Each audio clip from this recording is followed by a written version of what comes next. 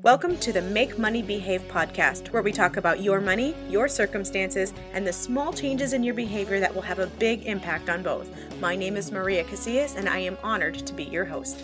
Hello, everyone, and welcome back to Make Money Behave. I am your host, Maria Casillas, and I'm honored to be here today to talk with you and just bring you a really quick message.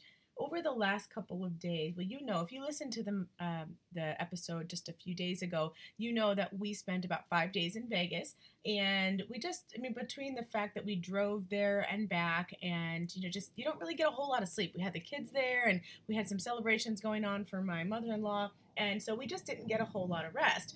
Well, we came back, and a couple nights ago, I was just like, you know what? I need 8 hours of sleep. I don't know about any of you who are out there who are parents. You know that getting 8 hours of sleep is it's a commodity that just doesn't happen very often, right? But I just decided that I needed 8 hours of sleep that day, and I was going to go to bed early to make sure that that was able to happen.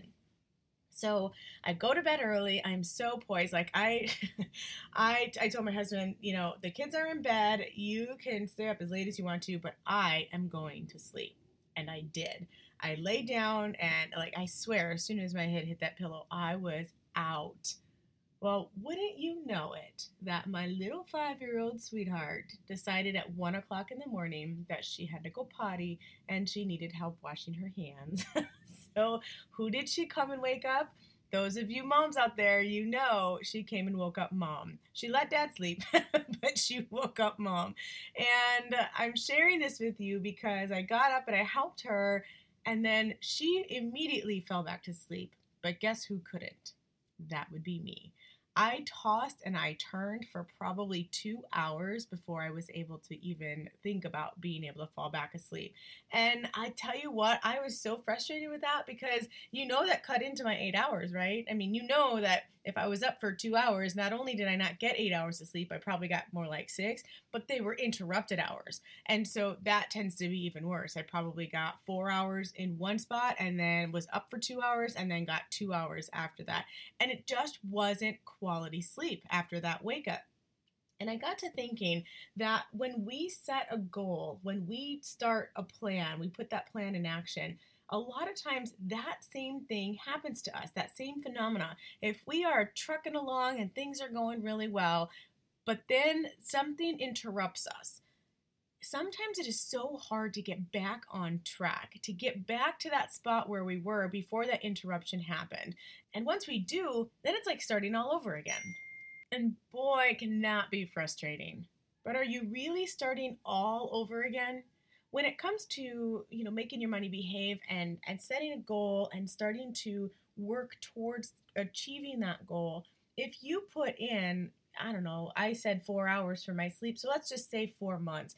If you put in 4 months of changing up your behaviors one habit at a time, and you start to see some traction, and then bam, something from out of nowhere comes and just derails you, do you lose that 4 months worth of work? No, you don't. Now, depending on what it was that derailed you, getting back on track may take a short amount of time or a longer amount of time. For example, if you have your air conditioner go out, that might not take quite as long to get back on track as, say, a $10,000 emergency, a medical emergency.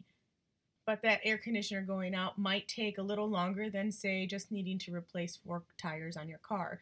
Whatever that case is, you have not lost those 4 months worth of work. And so I want to come at you with this very quick message today just to say, don't be discouraged. Don't let that unexpected interruption in your plan derail you forever. You know that interruptions will come. You just don't know when. So be prepared to just handle them and get right back on track. The second quick message that I want you to gain from that is to find out what is the message that you are receiving from that derailment. Rather than asking yourself, why is that happening? What is the message that you see in there? So in my example, it was frustrating that I did not get the uninterrupted 8 hours of sleep that I had hoped for. But you know what I did get? I got a hug and a kiss from my sweet little girl in the middle of the night. And I was reminded that we weren't even sure we were going to have her. She was our little miracle baby, and it was so nice to know that because I have her, that's why I did not get my 8 hours of sleep. So find some sort of message that you can grab onto, something that can allow you to spin whatever that derailment is in a slightly positive way so that you don't get stuck. And I promise you, if you can do that, you will get back on track a lot more quickly. We have a lot of end of school year activities going on right now, and so I have to keep today short and sweet, but I do appreciate you listening and tuning in on a regular basis and sharing this podcast with other people. Thank you very much for that. I love the ability to show up here and just share with you some of the things that I'm learning as I go on this journey myself. I don't have all the answers, for sure, but knowing that there's someone on the other side who's learning from my mistakes, that makes this journey so much easier for me. So thank you for letting me be me, imperfections and all. I look forward to showing up for you next week. Until then, have a fantastic day. Bye-bye.